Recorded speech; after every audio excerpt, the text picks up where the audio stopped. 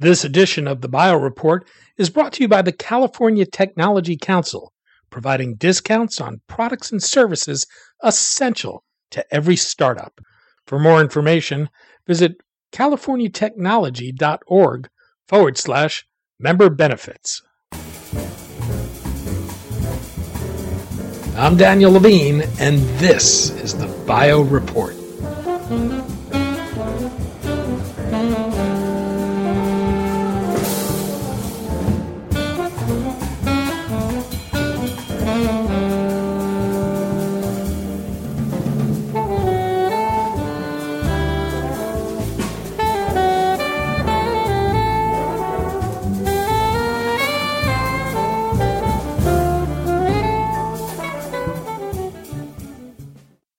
There's been much buzz about the microbiome, but what that constitutes can mean different things to different people.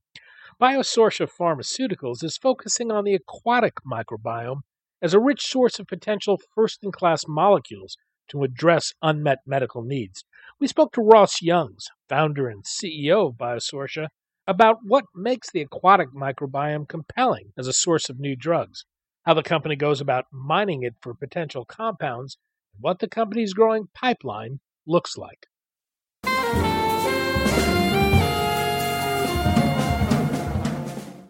Ross, thanks for joining us. Oh, it's a pleasure to join you. Thank you so much. We're going to talk about Biosortia Pharmaceuticals, the pipeline of drugs it's building, and why it sees the microbiome as a rich source of natural products that have the potential to create a vast arsenal to address unmet medical needs. I'd like to start with the microbiome itself, though. I think many people have a rather narrow view of the microbiome, often focusing on the colonies of bacteria in the human gut. Broadly speaking, what does the microbiome include? Well, that's a really good question, and you're right. There is a lot of confusion as far as what that microbiome does include. But essentially, any consortia of microorganisms where they're in concert in a habitat is really a definition of a microbiome. So we hear a lot about the gut microbiome because we've discovered that there's a number of organisms, in fact, quite a different number of organisms that exist within the gut itself of a human. So that's called the human gut microbiome.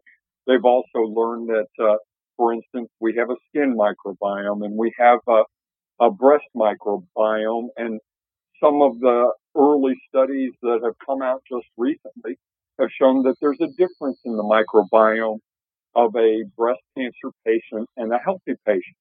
So these microorganisms themselves are not just in consortia in humans, but they exist, quite frankly, across all habitats.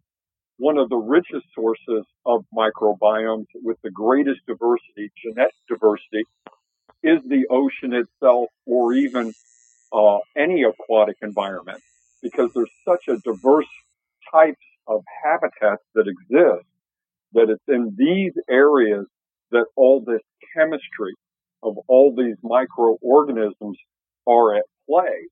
And generally, one thing that I would point out is that when you look at culturable microorganisms, you can learn what kind of chemistry they have. But 99% of all microorganisms can't be cultured easily. So therefore, in the microbiome, there's a huge amount of mystery of that chemistry. And I will also give you guys one other fact that's really cool. And that is that 25% plus of all drugs on the shelf today came from that 1% of culturable microorganisms or inspired by the chemistry of those culturable microorganisms. So if we can access the other 99% and access that chemistry right in situ, it should expand the opportunity for new drugs and new cures dramatically based on the evidence. These organisms are in constant interaction with their environment and play a critical role in human health and disease. Can you give some sense of the types of activity in which they engage? Well, when you go back to the very first microbiome, which really probably existed on the planet 3.4 billion years ago, the reality of it is all the chemistry of life is directly evolved from those first microorganisms. So it's really, you can count on virtually anything and everything that occurs within a human has its tie back to microorganisms. Well, the idea of turning to these microorganisms as a source of potential drugs is not new. You mentioned that a large portion of the medicine chest today, in fact, is derived from them. What's been the barrier to really tapping this as a source of medical innovation? Well, the biggest, let's say, source from the microorganisms themselves has been when you could culture. So as long as you could culture the microorganisms, then you might be able to get at the chemistry. But there's even very good odds you can't get at the chemistry, because just because you can grow it in a culture doesn't mean it's going to elicit the metabolic pathways or the chemistry that is programmed via genetics. So what happens is you put something in culture, the 1% that you can grow in culture, it may not produce a thing. In fact, there's only about a 2% chance that it will produce something that could be interesting. So it's been very tough to get at that. Now, there's been a number of different strategies that are playing out really across the globe. People are trying to come up with strategies to grow and culture these microorganisms under different stresses, in different environments, in different nutrients. And there's some success at being able to expand that. They're starting to look at co-culturing, so you can have the metabolites of one organism interplay with another organism and then potentially elicit metabolites of interest. And you also have the desire to try to culture in situ, but in an isolated or permeable layer type of enclosure where you can get all the nutrients from the environment, but you've got a single microorganism species that's growing in a culture right in that environment. And that's one of the objectives. Then you've got another approach, which is genetic. People are trying to essentially get at the genetics of the microorganism and then look to those genetic codes to insert in other microorganisms. And in that case, the challenge really becomes, do you have all the ingredients you need in order to be able to grow the chemistry or get at the chemistry you're looking for? Because quite frankly, just inserting genes doesn't necessarily give you all those other variables either. And that's one of the challenges. One approach that we're taking, which is really different, is we go right to the aquatic microbiome and harvest the microbiome in the kind of quantity that nobody ever thought was possible. And people have found microbiomes inside of sponges, and then they've been able to harvest the sponges and then study the metabolites directly because they've got enough biomass to do that, or they try to culture. In Biosortia's case, what they're actually doing is they're going to this aquatic environment and harvesting the amount of microbiome that's a little unheard of, hundreds of kilograms of microbiome to start a discovery process. And what is it about the aquatic biome the aquatic microbiome that gets around this problem of unculturability? Well, they're already growing in situ. They're already in a consortium of microorganisms, so they are both culturable and unculturable microorganisms having all those interplay. And that right there is one key thing. The other key thing is that the microorganisms in that environment really do a variety of, let's say, things. You may find drug relevant because of inflammation opportunities, oncology opportunities, CNS, neuro opportunities, and then infectious disease. So there is a wide variety of the types of opportunities. And when you go to the ocean, since it was the first microbiome, there's a relevancy to that microbiome and human microbiome. In fact, there's a 73% genetic overlap in the marine microbiome and the human gut microbiome. So it really shows that there's a huge similarity. And since you can't harvest enough gut microbiome to do a direct study, then the marine environment becomes its surrogate.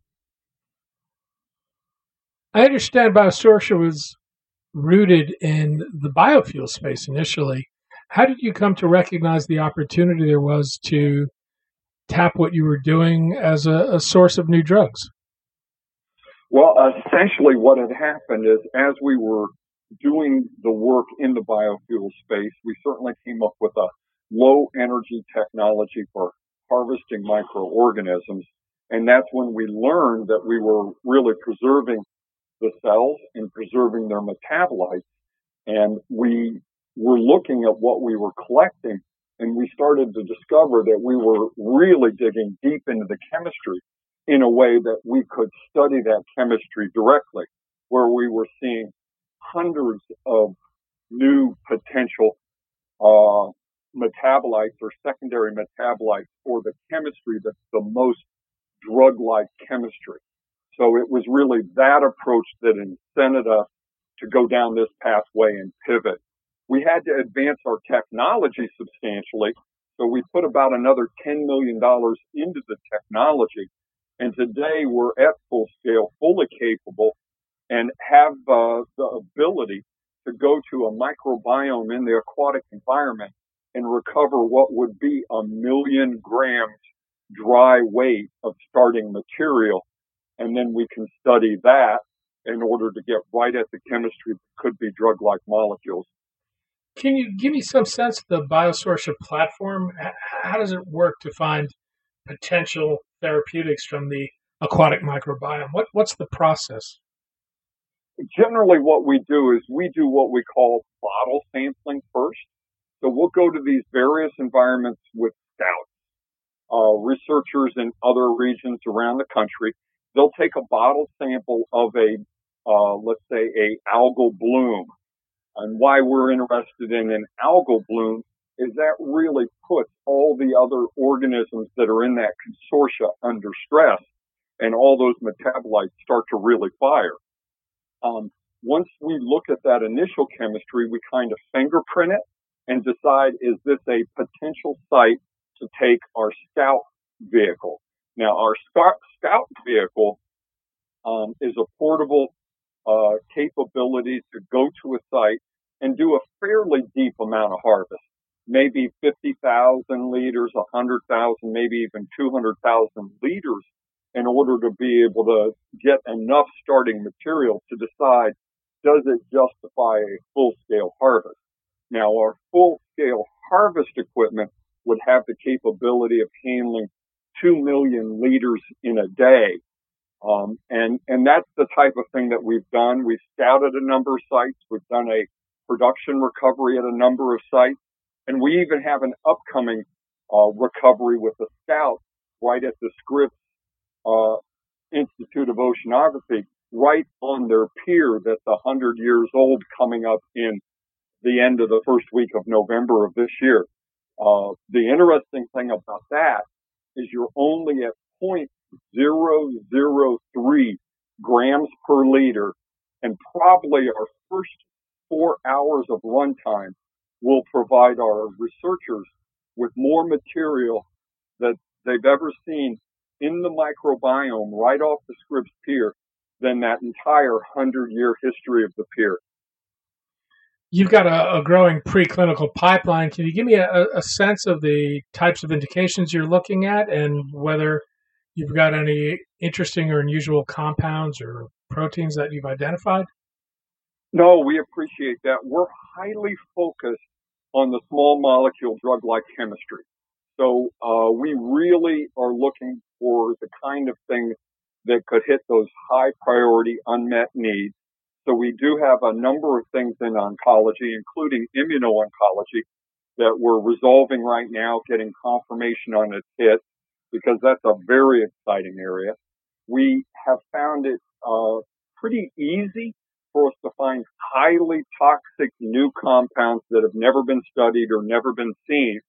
These are suitable for what's called antibody drug conjugates in oncology, and what we're finding would be that warhead or that chemical that could potentially kill a cancer cell. We've also seen anti-inflammation and IL-17, metabolic areas such as PCSK9, neurological areas such as anticonvulsive. So one of the problems that we have internally is we spent so much time, effort, energy on our actual technology to do this, and now we've just really started to pivot to move our compounds toward INDs.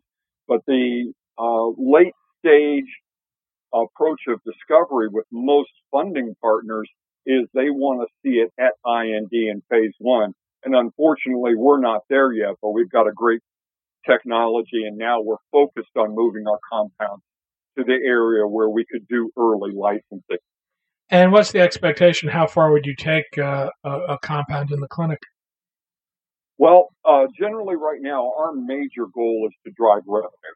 So for us, we want to get to multiple INDs and license those at the earliest stages. It may change after we become profitable if we decide to spin something off into a new co because it's one of those huge opportunities, or take it into a phase 1. But we really want to focus on being that discovery partner and move things to the point of early licensing. That's where we think our space and our profitability and our long-term profitability will be the highest. Ross Youngs, founder and CEO of Biosortia. Ross, thanks so much for your time today. Thank you so much. It's a pleasure.